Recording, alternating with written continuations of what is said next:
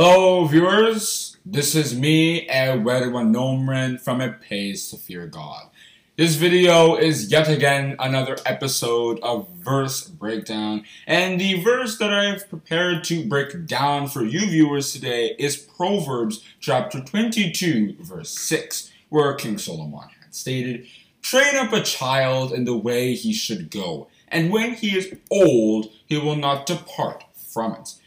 Now, in order to train a child successfully, and not just successfully, but in the fear of God, it requires discipline, love for God, and strength. So let's start off with love for God, because this is just about the most important. In order to raise a child successfully in the fear of God, we have to first of all develop a love for His principles. We have to first of all fall in love with the way God works, His principles described in Galatians chapter 5 and verses 22 and 23, and be exercising them in our lives, because every responsible father always passes down what he himself believed in to his children. So similarly, when we love God, then we can pass down God's judgments, God's justice, God's love, faith, etc.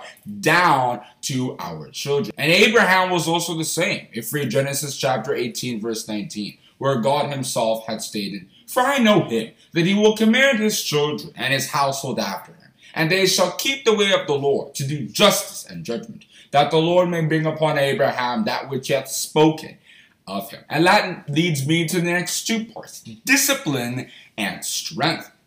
In order to raise a child in the fear of God, we have to have strength and be able to discipline.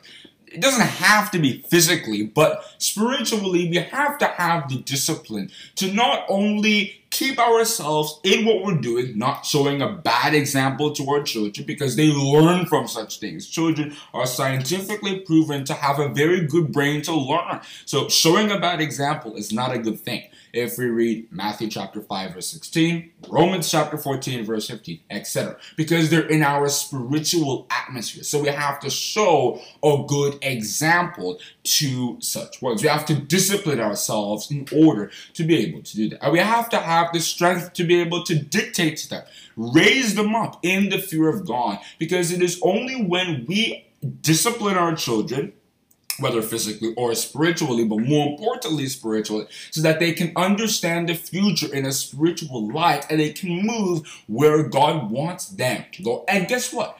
God does the exact same thing. Who He loves, He makes sure that He disciplines them so that they can be ready to serve Him with all their heart, soul, and mind. For whom the Lord loveth, He chasteneth, and scourgeth every son whom He receiveth.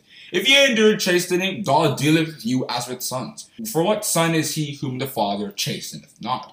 Now no chastening for the present seemeth to be joyous, but grievous. Nevertheless afterward it yieldeth the peaceable fruit of righteousness unto them which are exercised thereby. And last section of that verse talks about how when we train them up properly, they will not depart from what we train them to do. Now, keep in mind, Satan the devil can interfere with this process and change their course. So the verse isn't really specifying what Satan the devil might do, but usually a child is like a whiteboard, which the parents have a marker to write on. We decide who they will be in the future, so we have to do good parenting so that they can become good. Like I cited, Abraham was somebody who would teach his children about God's promise made to him in Genesis chapter 12, chapter 15, chapter 8, 17 and 18, etc. And because of that, Isaac was educated about it, and he raised up Jacob, who raised up 12 sons who had their own sons, and everybody was educated, even up to Joseph and beyond, because Abraham first did it. And when such people would grow, they would not depart from such promises. And that is where I think I can stop in explaining the verse Proverbs chapter 22 verse 6, which once again reads, "Train up a child in the way he should go, and when he is old, he will not depart from it." Hope you enjoyed this video. Hope you learned something most importantly. Please try to subscribe, share this video, and click the notification bell to be notified when we make future verse breakdowns just like this. Thank you for listening. Oh, one more thing. If you guys liked what you heard, feel free to share a voice message at https://anchor.fm/versebreakdown/message. Once again, that's https://anchor.fm/versebreakdown/message.